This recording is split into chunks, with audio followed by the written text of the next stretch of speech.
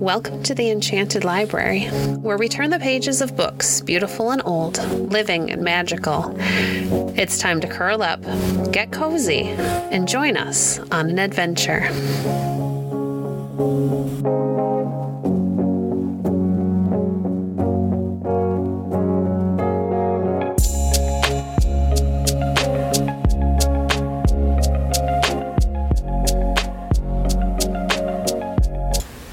Today we're reading from This Country of Ours by H.E. Marshall. Chapter 33, How the Charter of Connecticut Was Saved. Meanwhile, King Charles had not forgotten his anger against the people of Massachusetts. Besides the fact that they had harbored the regicides, he had many other reasons for being angry with them. For they refused to obey the navigation laws, and they refused to allow the Church of England to be established within the colony. They had coined money of their own, never made their officials swear allegiance to the throne, and had done many things just as they liked.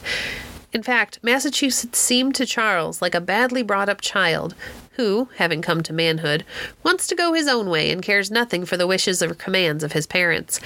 He made up his mind not to have any more of this disobedience, and he took away the charter and made Massachusetts a crown colony. Thus, after 55 years of practical freedom, Massachusetts once more belonged to the King of England, by right of the discovery of John and Sebastian Cabot. Of course, the people of Massachusetts fought against this as hard as they could, but their struggle was useless, and a royal governor was appointed to rule the colony. Almost immediately, however, Charles died, and it was not until his brother James II was on the throne that Sir Edmund Andros came out as royal governor. He came not only as governor of Massachusetts, but as governor of all the New England colonies. For the king wanted to make an end of all these separate colonies and unite them into one great province. Andros soon made himself very much disliked, for he tried to rule New England too much as his master tried to rule Great Britain. He levied taxes as he pleased. He imprisoned innocent men if he chose. He allowed nothing to be printed without his permission. He seized lands and goods at will. All New England felt the weight of the governor's hand. He demanded Rhode Island's charter. But the governor of Rhode Island replied the weather was so bad he really could not send it. So Sir Edmund went to Rhode Island, dissolved its government, and smashed its seal. To Connecticut also Sir Edmund wrote in vain, demanding its charter. The men of Connecticut were, it seemed to him, an unruly lot.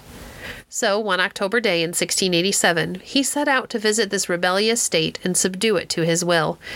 He arrived in Hartford with a great train of gentlemen and soldiers. They made a mighty stir in the little town as they rode, jingling and clanking through the quiet streets, and drew rein before the State House. Into the chamber where the council sat strode Andros, looking pompous and grand in lace, velvet, and a great flowing wig. Up to the table he strode, and in tones of haughty command demanded the charter. But the men of Connecticut would not lightly give up the sign of their beloved liberty. They talked and argued and persuaded. They spoke of the hardships they had endured, of the blood they had poured forth to keep their freedom in their new-found homes upon the edge of the wilderness. But with such a man as Andros, all appeals, all persuasions were in vain. To every argument he had but one answer. He must and would have the charter. Long and long the argument lasted. The day drew to a close and twilight fell. Through the dusky gloom, men could hardly see each other's flushed, excited faces. Lights were called for, and candles were brought. Some were placed upon the table beside the metal box in which lay the charter. Still, the debate went on, either side as unbending as before. Now many citizens, anxious to know how things went, slipped into the room and stood behind the members, listening as this debate was flung this way and that. Outside the night was dark. Within the wood-paneled room the flickering candles shed but a dim, uncertain light. They made strange dancing shadows, shining fitfully on the stern, eager faces of the men who sat around the table, but scarcely revealing against the gloom the crowd of anxious citizens behind. Sir Edmund was weary of the talk. He would have no more of it, and suddenly rising he stretched out his hand to seize the charter. Then, swiftly from out of the shadowy circle of listeners, a cloak was flung upon the table. It fell upon the candles and put them out. In a moment, the room was in total darkness. There was an outcry and a scuffling of feet, the sound of an opening window, a call for lights. But lights were no such speedy matters in those days when matches had not been invented. When at length the strassing of tinder boxes was done and the candles relit, everyone looked eagerly at the table. Behold, the charter was gone. Sir Edmund stormed, and citizens and councillors looked blankly at each other. But meanwhile, through the darkness, a man sped. In his hand he held a parchment, and he never halted in his run till he reached a great oak tree. This oak, he knew, was hollow. Reaching it, he thrust the parchment deep into the hole and carefully covered it up with dried leaves and bark. Thus was the charter of Connecticut saved. The man who saved it was Captain Wadsworth. Ever afterward, the tree was called the Charter Oak, and until about 60 years ago it stood as a memorial of his deed. But some wise folks say the story of the Charter Oak is all a fairy tale. That may be so, but it deserves to be true. Yet, though the men of Connecticut may have succeeded in saving the sign and symbol of their freedom, they could not save the reality. For whether Sir Edmund Andros was in possession of their charter or not, he stamped upon their liberties just the same. In the public record, the secretary wrote, "His Excellency Sir Edmund Andros, Knight Captain General and Governor of His Majesty's Territory and Dominion in New England, by order from His Majesty King of England, Scotland, and Ireland, the 31st of October, 1687, took into his hands the government of this colony of Connecticut, it being by His Majesty annexed to the Massachusetts and other colonies under His Excellency's government. Finis." Finis, as you know, means the end. And one cannot but feel sorry for that stern, old, freedom-loving Puritan gentleman who wrote those words. For indeed to him the loss of freedom must have seemed the end of all things. Sir Edmund's rule, however, did not last long. For the British soon grew tired of James II and his tyrannous ways, and they asked Prince William of Orange to come and be their king. William came. The people received him with delight. King James fled away to France, and the glorious Revolution, as it was called, was accomplished. When the news reached New England, there too was a little revolution. One spring morning there was a great commotion among the people of Boston. There was beating of drums, noise and shouting, and much running to and fro of young men carrying clubs. Soon it was seen that the city was in arms.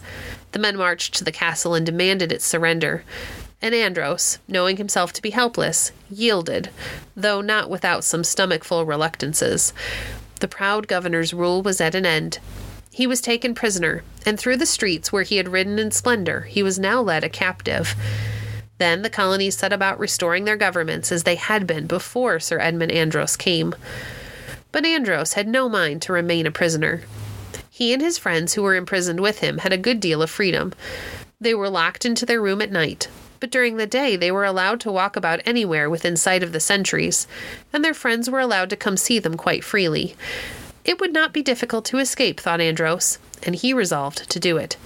So he bribed one of his jailers, and, having procured women's clothes, he dressed himself in them and calmly walked out of his prison.